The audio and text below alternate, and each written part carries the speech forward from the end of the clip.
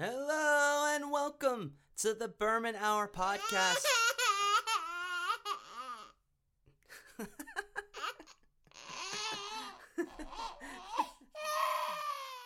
All right, let's try that again.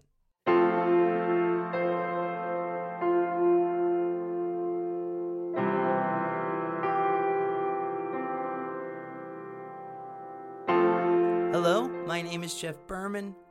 I am the host of the Berman Hour podcast, and thank you for listening and tuning in. My co-host, Thaddeus Berman, he wasn't really feeling it.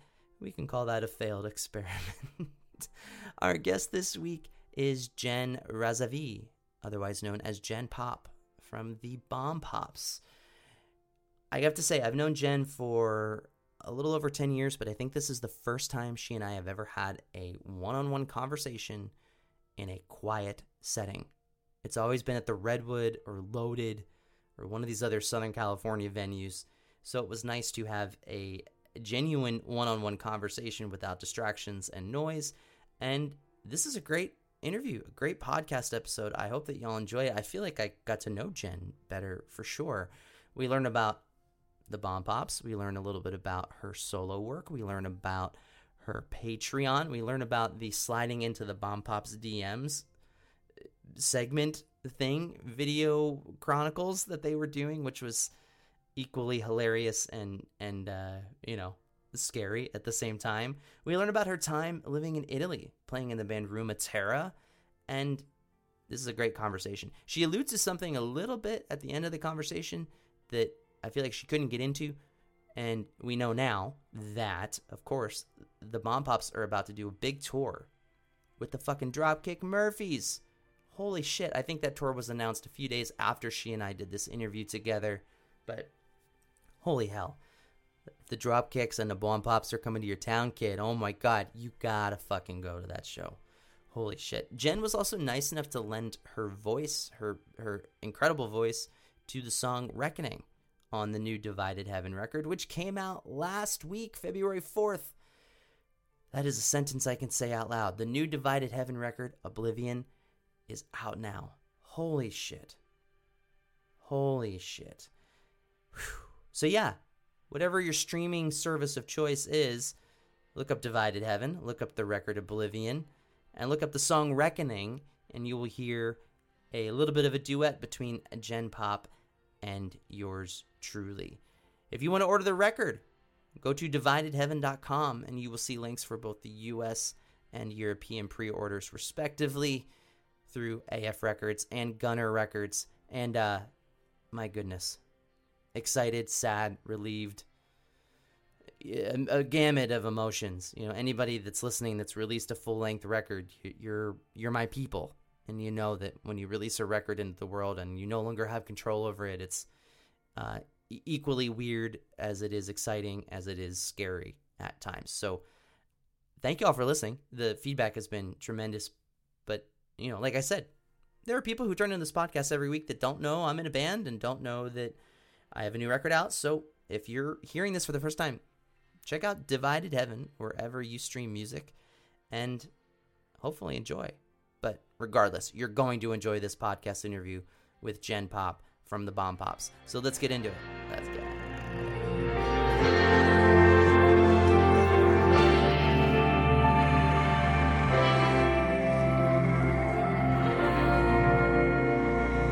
That said, thank you very much for singing on my song Reckoning. I mean, your voice added exactly what I wanted for it. Thank you for having me. And I've come so far with my Logic. Like I did that on GarageBand. Since then I've got Logic. I felt like a fucking, it was just, I've never like had to do that. But during, quarantine, I was like, I need to be able to, like, that definitely kicked me like my rear in the gear for being able to like, look, I should be able to do this and send it to the guy. Cause I couldn't even send him like, I don't even know how I sent it to him. Now it's like, now I know how I can just to do it. It was fine. He did tell me that like you recorded, because I've made the same mistake where you record the loop. So if you just kind of keep singing the same part over and over again, GarageBand will save all of the takes. But then when he opened it up in his DAW, whatever he was using, it was this He's like, what the fuck am I looking at? Like, can you ask her which one? And I was like, just listen to them, man. Like, I'm sure they're all I'm good, so bad. Yeah, I was Yeah, like, no, it was so funny. I definitely was like, wait, this is just something that happens a lot. And at the time, I was doing a lot of stuff, and I would just go into like Paul Miner's studio and pay him like, whatever, $100. I'm like, I should be able to record my vocal, and like, I don't need to go down to a guy to record me. As of now, Reckoning is not going to be a single. It's definitely a different song for me. I mean, I played fucking piano on the song and had a bunch of noise, but it was a song I wrote after watching Dr. Ford's testimony when she told her story about her eventful and horrific experience with Brett Kavanaugh as he was being appointed to the Supreme Court. And it was this kind of the beginning of this big rift, cultural rift in the country. And as I was recording it, I was like, I cannot be the only voice on this song. That's just not, the optics on that are not good. I definitely need a good, strong female voice to kind of swell in certain parts. And you just did that perfectly. Oh my gosh.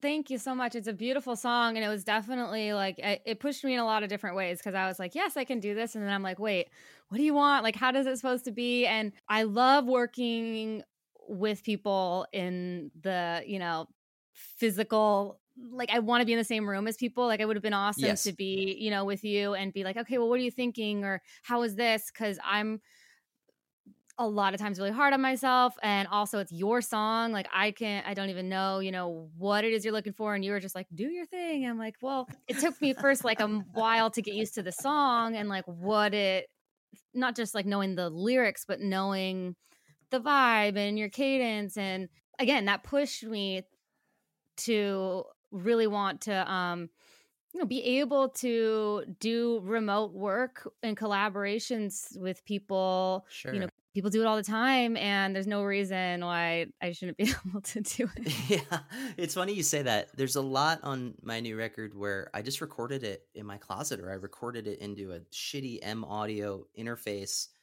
And I figure as long as it's good enough and I send it to somebody who really knows what they're doing, if it's going to be released and it's going to be properly mixed and mastered and released, then as long as I'm not the last, like, my hands are not that capable. As long as it ends up in more capable hands after me, I feel pretty confident. Are you the same way? Yes, I am not the last person to touch any of this. With those acoustic videos on my YouTube channel, I really got into mixing on there, and like the most recent one, I recorded part of it too loudly, and then I adjusted it. Like, it was just too close to the mic, and it got really loud, and so I moved back. But then when I looked through all the takes, I was like, that one I really like. And so one thing I want to, putting a little compression on it, but learning how to mix it, my own stuff with just the acoustic is fine. But even so, if there was, those aren't released, they're on YouTube, but I wouldn't, I would definitely, feel more comfortable if it's something that I can record it and have someone that can do a great job mixing and mastering. And there's so much magic that lies in that. It's amazing what people can do. The other thing is, like, I never really played to a click. Really? When I play by myself, because Josh, drummer of the Bomb Pops, he's a walking click. Yeah, he's so good. Walking metronome.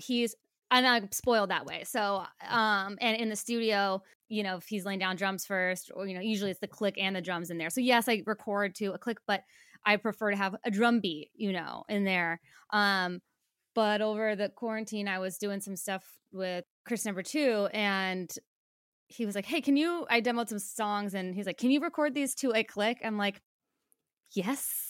And I never had. And then I had Josh. I was like, what? I sent Josh my voice memo. I was like, what BPM is this? Because I couldn't even figure it out. Now I have this website where I just like go and tap. You can like tap to it and figure it out. Oh, I have an app. Yeah, I have a great app. I didn't see. Yeah. I've never even knew. And then I recorded to a click and got really good recording to a click. So learning process. Yeah, this pandemic has wreaked havoc on a lot of our egos. And, there are times where I think, like, I feel pretty good as a podcaster. Maybe I could have always been doing this. And then there are times where I think, my ego just needed to be fed because I wasn't playing shows anymore. You started a Patreon relatively early into the pandemic. You can be honest. Do you like having a Patreon, and have you enjoyed it? I can't even tell you how much I love it. Really? Okay. Awesome. And but that doesn't mean that it doesn't stress me out and that I have such anxiety sometimes because you're to deliver the thing. Yeah. And I've had plans to do this before the pandemic because I really wanted to explore the acoustic realm. And Hmm. then, but I wanted to wait till after the Bomb Pops album came out. And that came out on March 13th of 2020. So it was like the Perfect timing. day. Yeah. Yeah. So I was Yeah. like, well, then I launched it. And then it's like everyone's launching Patreons and all this stuff, which is great. I love it so much for this reason because I started it. I think it depends on what you're putting out there, you know? And Yeah. I have changed it and scaled it back. I've been completely honest with people on there. It's like, hey, I'm actually not doing this anymore. You signed up for this. If you want to leave, like, that's fine. And people have left, and then I will come back. And I've gotten to a point now where I don't really post about it a lot on my social media. I'm pretty sure if I plugged it more, I would Of get course. Yeah. followers because every time I do, I get people on my Patreon. But Yeah. I love the community that's there and I kind of keep it small. And also the people that are there, it's like consistently the same number. And I love them so much. And it kept me playing guitar and every single day. Like I played guitar more than I ever did consistently every day since, out of the 20 something years I've been playing guitar. And Yeah. it's because had this thing that I have to do that I promised people I would do. And, they were supporting it. I feel bad because I feel like I set you up to shit on the Patreon process because, like you said, there were a lot of people that signed up in March and April of 2020, and a number of them have kind of let it go by the wayside or they discontinued it. From the outside looking in, I know that it's a stressful thing. It can be a stressful thing. So I'm happy to hear that you flipped my pessimism on its optimism. Well, it's still very true though what you're saying because I started off doing live acoustic shows every other week and then I would do live chats as well and it was kind of like I was doing everything from talking about how the band got started to how we make records, what the recording process was like for, different records, what it's like making the music videos, thinking behind our social media strategy for the release, which is something that Neil and I came up with and did. And there was so much work behind that. And so there was a lot to do, but I started off playing acoustic requests because I wanted to push myself to like learn more songs.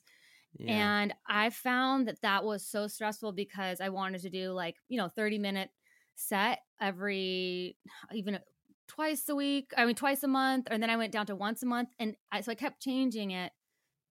And it became like I was doing quantity over quality. So I felt like I was just trying to learn these songs. And I only really want to cover songs that resonate with me. Sure. So to just pick a song because someone requests it was kind of like not doing anything for me. And therefore I wasn't practicing it in time and not delivering. So I've changed it several times. And there's been months where I've completely lagged and people drop off and I completely understand. But then I've been the last 5 months been trying to be really consistent with it. And Yeah. I feel so good when I am. Do you think it's leading to a Jen solo record? Is that a goal for you? It is a goal that I've always wanted to do. Well, not always wanted to do, but ever since I started doing these acoustic shows, which I never played acoustic live for anyone until 2019 with Stacy and Jenny from Bad Cop invited me on this acoustic. Oh, the Vagabondies. The Yeah. Vagabondies, yeah. And they're so great acoustic, the two of them. They're, Jenny's like, do you want to do this acoustic tour? I was like, no, that sounds terrifying. You can't say no to them, though. You can't say no to, I to the couldn't. Bad And Cops. I also was thinking like, man, if they can do it, like I can do it. And so I did that. And by the end of that tour, I was addicted to doing it. And Nice. then I got asked to do some shows and I did a tour with like Teenage Bottle Rocket, Mean Jeans and the Clowns and just opened up the show acoustic. And I love playing in a band. But I also, there's not, you can't always say yes to everything with the band, especially, and I just kind of like the experience of doing it by myself. So I want to continue to have that as something to do, but you have to have material to do that. And is that coming along as you've been doing this Patreon project? So it's really interesting because I saved all of the money from the Patreon and there's like a nice chunk in there. And all along when I started it, it was to put back into something. And at the time I started it, I had no idea what that was going to be, like an album, or what's the album going to sound like? Is it acoustic? Who do I want to work with? And that's actually slowly shaping up, and I have some plans, but it's all super low key, except that I'm gonna share with the people on my Patreon and probably launch some kind of thing to go with it, because it's actually the only way I could even wrap my head around doing this on my own, you know, without a label and just totally funding it myself, is because of Patreon. Yeah. All right. Well, then I won't push you for the details if they're the ones who deserve to get it first. No, but one day when I want to get into it, I would love to share with you. Yeah, for sure. I'll have to have you back. Speaking of Josh, you guys have always had really great music videos. But my favorite one is Can of Worms, where Neil and Josh are the chicks and you and Polly are the dudes, you know, for lack of a better term, right? And they're just being girls on the beach or, you know, on the street. And you and Polly are just the biggest scumbags. It's just dare I say, role reversal. But that leads me to asking you about sliding into the Bomb Pops DMs. Yes. I love this. This is like the best content ever. Where did that idea come from? Well, I got this one really, really gnarly one in June of like 2019, and I screenshotted it, and it was just really, really, really offensive. And then I was like, you know what? I get these all the time.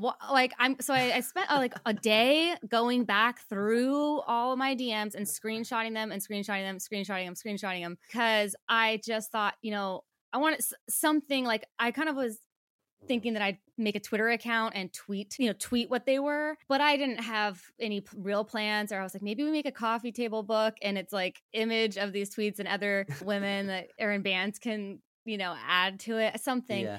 So I kind of didn't really think anything of it, other than I knew that I just needed to catalog these. And then when we were on tour in 2019 with Masked Intruder, we brought Chris Grau along with us. Chris Grau has done all of our music videos. Sure. We brought him with us to get just video content, which is just something you need these days if you're on tour. It's like, okay, let's cram one more person in the van and pay for one more person that we can't afford. But you need them. I got one while we were on tour, and I just like read it out loud.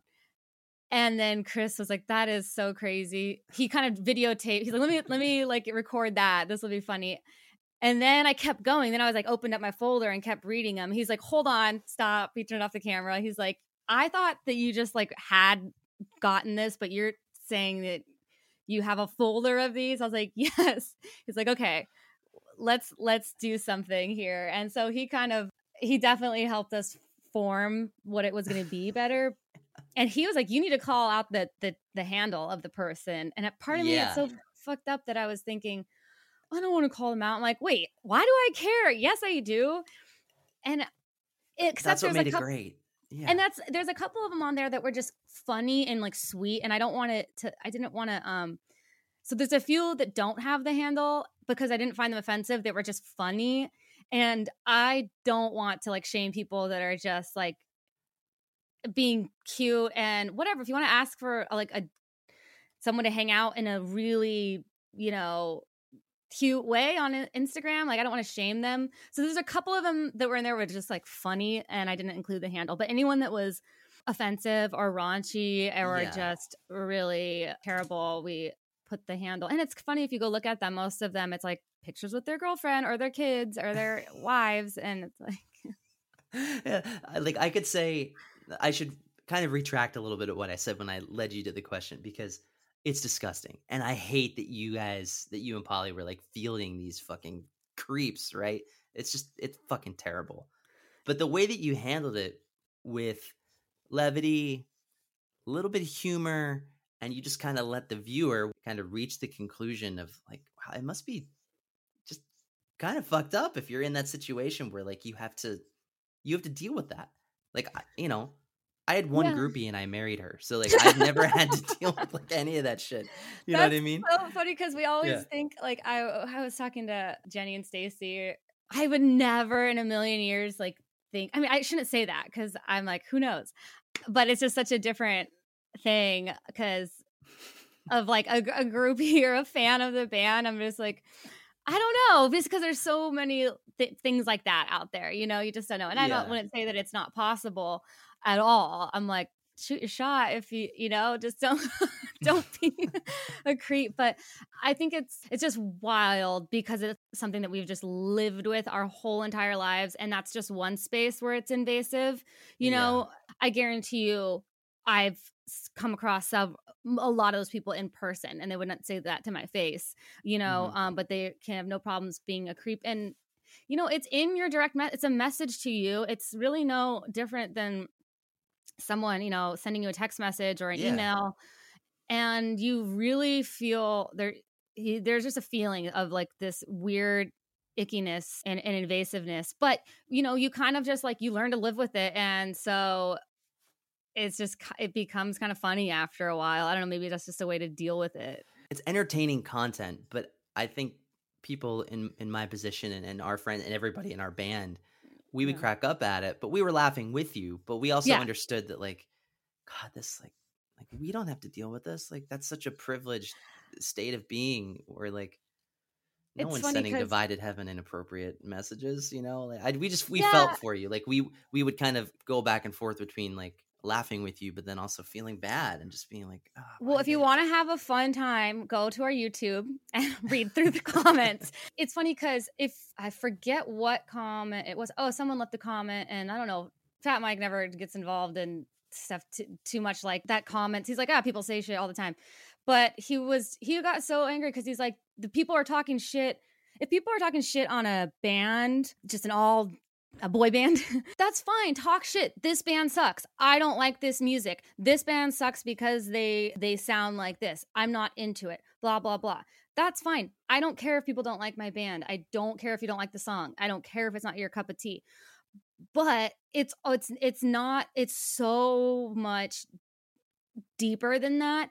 This band sucks, and like this girl's not hot, they're just selling sex, whatever it is, it has to do with, or so-and-so's fucking so-and-so, like, and I'd like to do this or whatever. Like, it's just a whole different thing that boy bands don't get. Yeah. No one's like, even if someone is fucking hideous looking as a dude, it's not just talked about why they don't like the band, It's an unfair correlation that's made to the bomb pops that other bands, most other bands aren't facing. A few years ago, it was like you were around and then you weren't around anymore.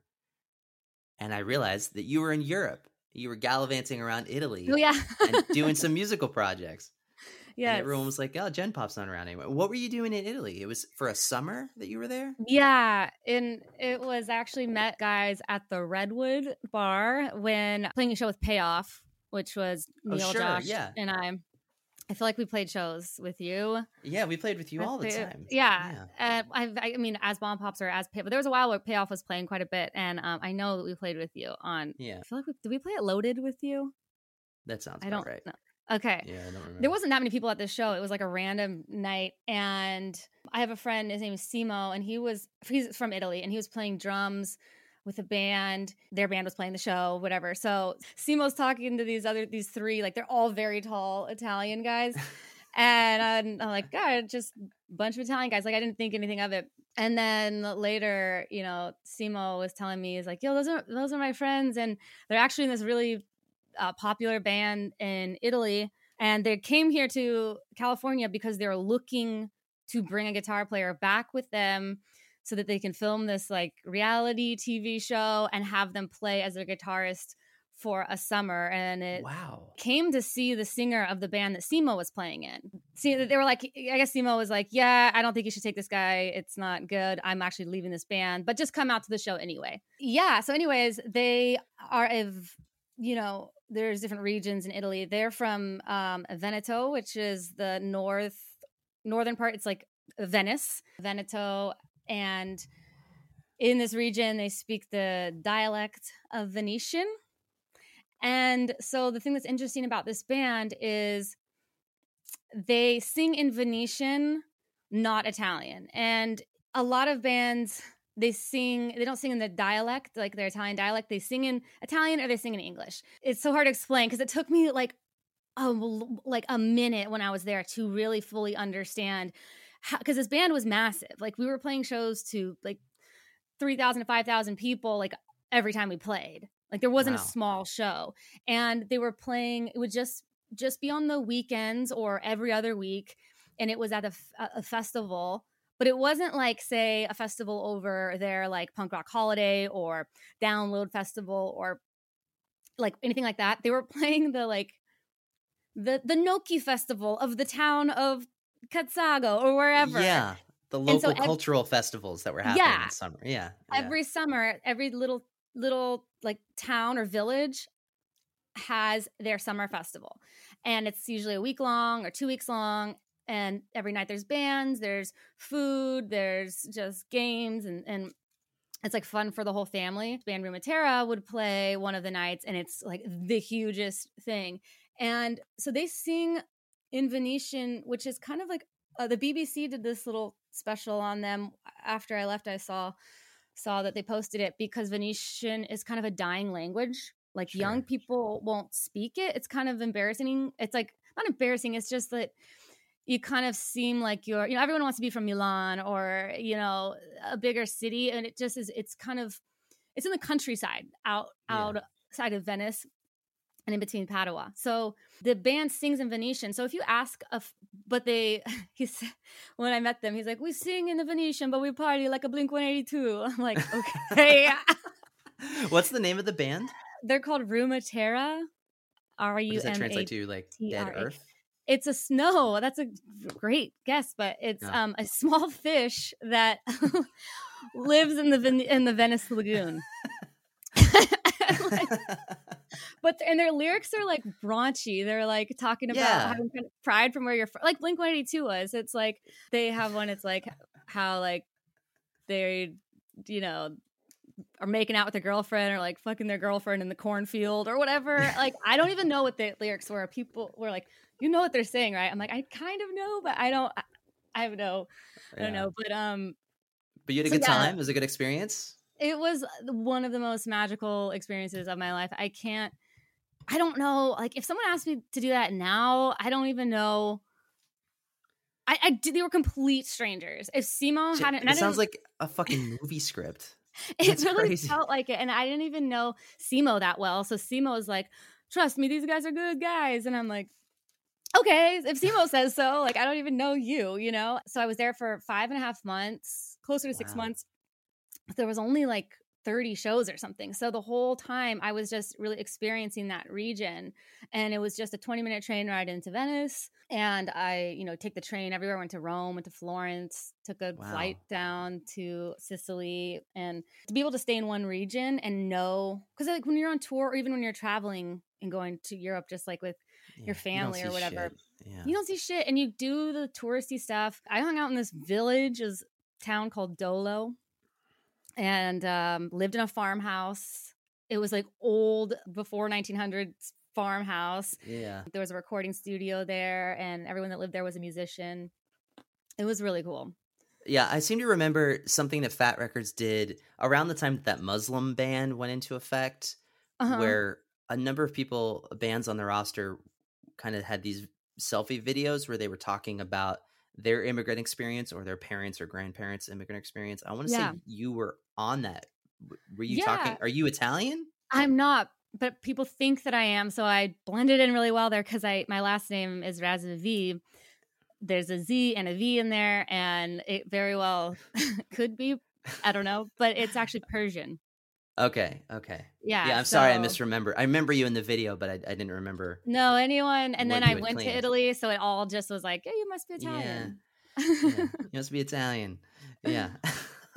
That sounds like a fucking Hollywood movie script. That's crazy.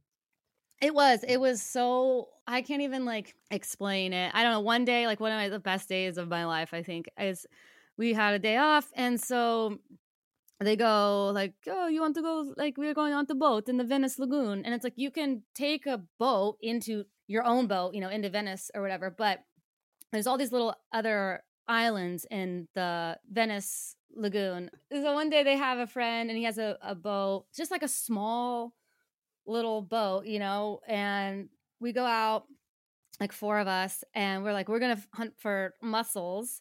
And then it's really shallow, the Venice Lagoon. And so we took this boat to all these different beaches, and then we'd go take the boat to these other islands. And like, you can't go to those little islands if you're not from Venice. There's nothing touristy at all. It looks like Venice, but no tourism. And we go have a spritz and have some wonderful meats and cheeses. And then we hop back on the boat and keep going to like shallower waters and picking up these mussels. And then we go home and the guys like cook the mussels into a pasta, and there's 20 people come over, and it was out of a dream. Yeah, I love being in Italy with locals. Yeah. And you just get a taste of that lifestyle, figuratively and literally. I want to ask you about Death in Venice Beach, but I feel like you have to answer it in that like Italian way of talking, like you were just talking. I can't. I get into it so much. I remember when I was there, I took a train to Switzerland to see the Flatliners, and me first and the Gimme Gimmes, and then I hopped in the bus with Flatliners to go to Switzerland to see Chris Vogel, because Chris Vogel, who recorded both of the Bomb Pops albums, he was in Switzerland. I was like, well, I'll just catch a ride with him. And the Flatliners were like, you got it. You're here for a few months and you're already talking with your hands. Yeah, that's so funny. You guys, I think, really came into your own with this record. You've been around a long time, but this is only your second, like, proper full length.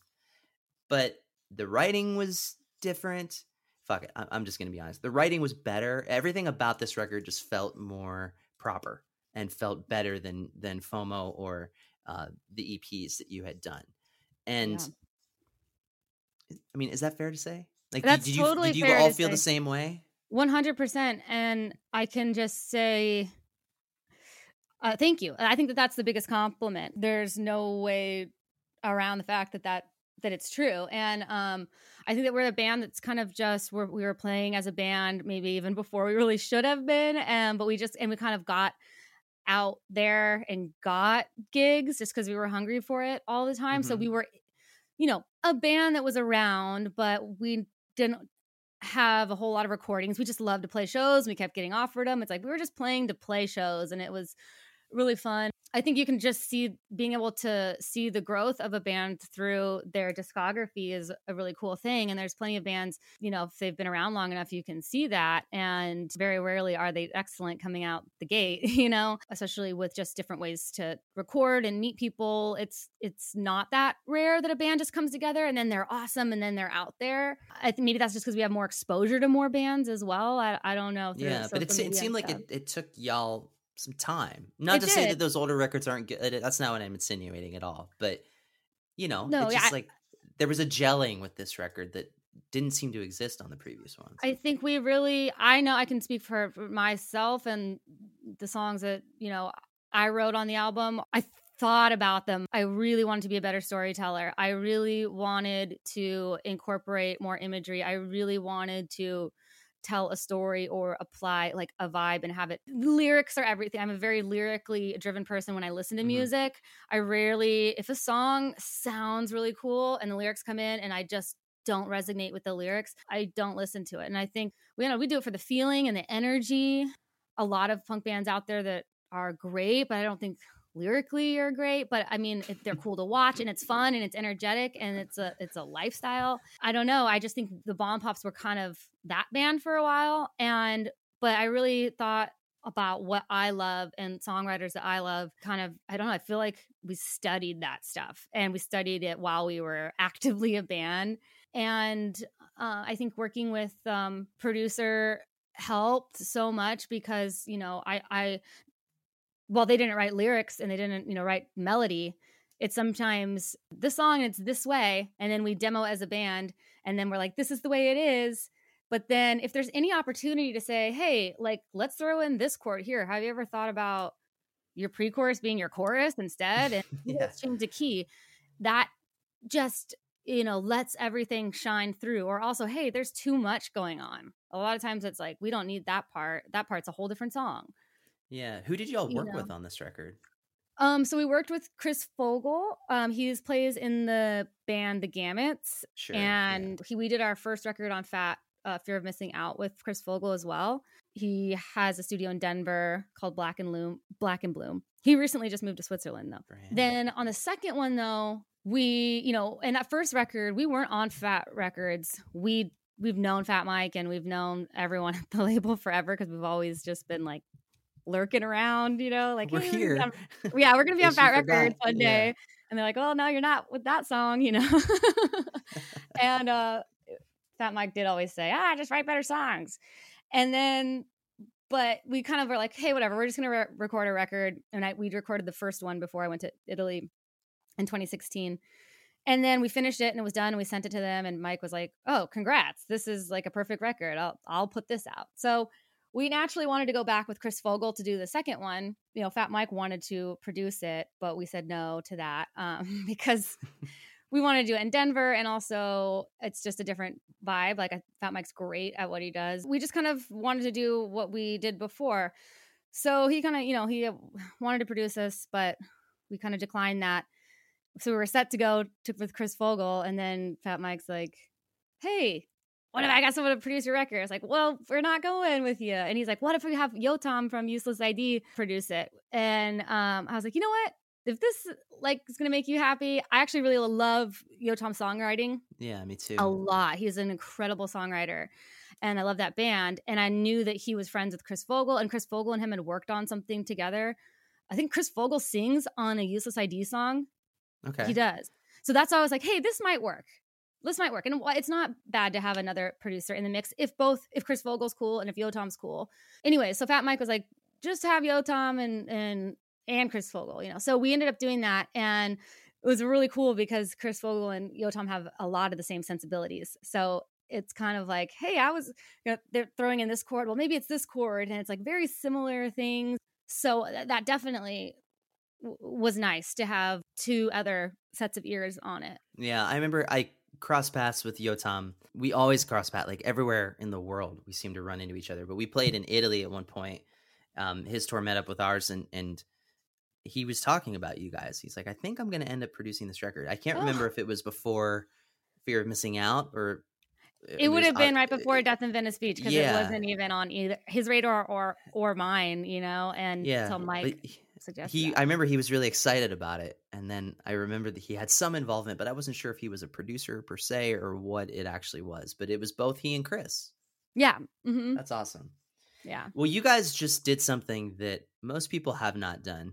Yes. And a lot of bands are still gearing up to do. And that is a big full tour during COVID. Death in Venice Beach came out in March 2020. You guys had all these tour dates cancel, heartbreaking.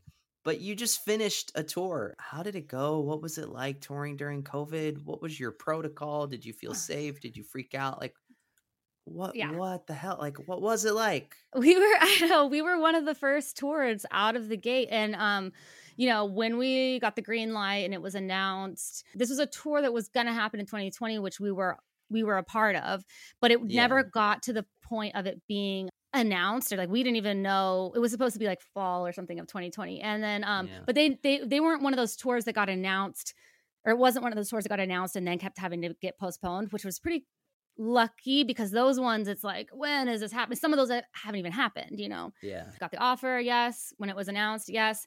And then right before that, the Delta variant and all that, a lot of the stuff was getting canceled. And up until the moment that we got there, like to Florida where it started, I was just, this might not happen. We're going to get there. We're going to do everything that we can. We had to quarantine ourselves before we got there because basically if we were to show up there and then test and then tested, positive, we couldn't even start the tour. So 2 weeks before was when stuff was really kind of ramping up with like Delta. And so we all self-quarantined. I mean, I live by myself, but Neil has a roommate, blah, blah, blah. Like he came over and stayed here sometimes because we were just trying to not, his roommate works at a bar and then she's coming home. It was just like, we just want to start this tour. Like it was incredible though. I knew that we missed it playing music, but it wasn't until we were out there like doing it that I felt it so hard in my like core that, you know, it's your identity to a certain degree. And when you don't get to do this thing that you A, love to do, B, is like what people, you know you for, you know, touring is rough. So it's some parts of it's like, oh, okay, yeah, going back on the road, you know, you kind of think of some of the hard things about it, but then the thing that always is consistent is when you play, you forget about all of it. It's just like, this is amazing. That tour was incredible because, you know, we were first of 4. It was Bomb Pops, Hawthorne Heights, Census Vale, and Bayside. Bayside. And I'm a huge Bayside fan. It's one of my favorite bands. And I'd be lying if I wasn't saying it was, you know, inspiration like for writing Death in Venice Beach, you know, like just some of the songs. And so, you know, that's a different crowd than we're used to playing in front of. It's the Fat Records crowd is its own thing. And, you know, you can kind of get stuck in that world, which is a wonderful world. Don't get me wrong. And all the peripheral bands, you know, Pennywise and Bad Religion and one of my favorite bands as well. But it's like, that's kind of like its own scene. And, but I really love the other scene as well, kind of like the emo Warped Tour bands. We just didn't know how it would go, but it just went over so well. Like Bayside's fans were there. Like the crowds were packed when we played. And we're the opening band that like most of those people didn't know who we were. And they were there to see us. That's incredible. So I don't know if that's part of like COVID too, people just wanting to be at a show and not taking it for granted. But I do think it's a lot of that fan base is like just different than maybe a full NoFX crowd. Yeah, for sure. Yeah. For sure. But you guys had a good time and everybody, I mean, did you feel safe the majority of the time that you were out there? Well, Neil ended up, you know, he got sick and he had to stay off for a whole week. So I didn't know that. Oh, I'm so sorry. Yeah, I mean, we didn't really bring it too much attention during the tour, but he did get it. And then he had to, and we were all the bands were isolated in their own green rooms. Like and that sucked too, because it's like, we want to hang out with people and make friends because that's what you do on tour. And even Bayside was like, this is so strange. Like, we've never like not hung with bands. And there was a couple nights like in the beginning where we were kind of hanging. You can't not cross paths, but those guys have buses. So if there were no green rooms for everyone, it was our green room because we didn't have, you know, a bus. And so they would just kind of come in before they go on stage. And then everyone stayed masked up backstage. There were no guests. Even if there were like a family member was kind of the only exception, and they had to be COVID tested. It was very, very, very strict, and it kept everyone safe. But, you know, and then no one else in our tour got COVID or in our van, and which is insane. And then we all had to test every day for a certain amount of days, and we never tested positive. And then Neil did. And our tour manager, who also sold merch, so was in the crowd. Just talking with people, yeah. Yeah, he played bass for us. So he was driving, doing tour, being our tour manager, and selling merch and playing. It was rough. But Neil, I'll tell you, that vaccine definitely makes that process so much faster because he tested negative. And he had to test, in order to join back, he would have to test 3 days in a row negative and then have another test from a lab be negative. Sure. So he only missed 5 shows and then came back. It was definitely like sketchy. Like there's no way to fully feel safe. Even if these venues, everyone's masked up and vaccinated and they're supposed to wear their masks. Everyone in the crowd takes their masks off once the bands start going. Yeah. So, you know, there's no real way to do it. Well, I give you guys a lot of credit for that. I mean, yeah.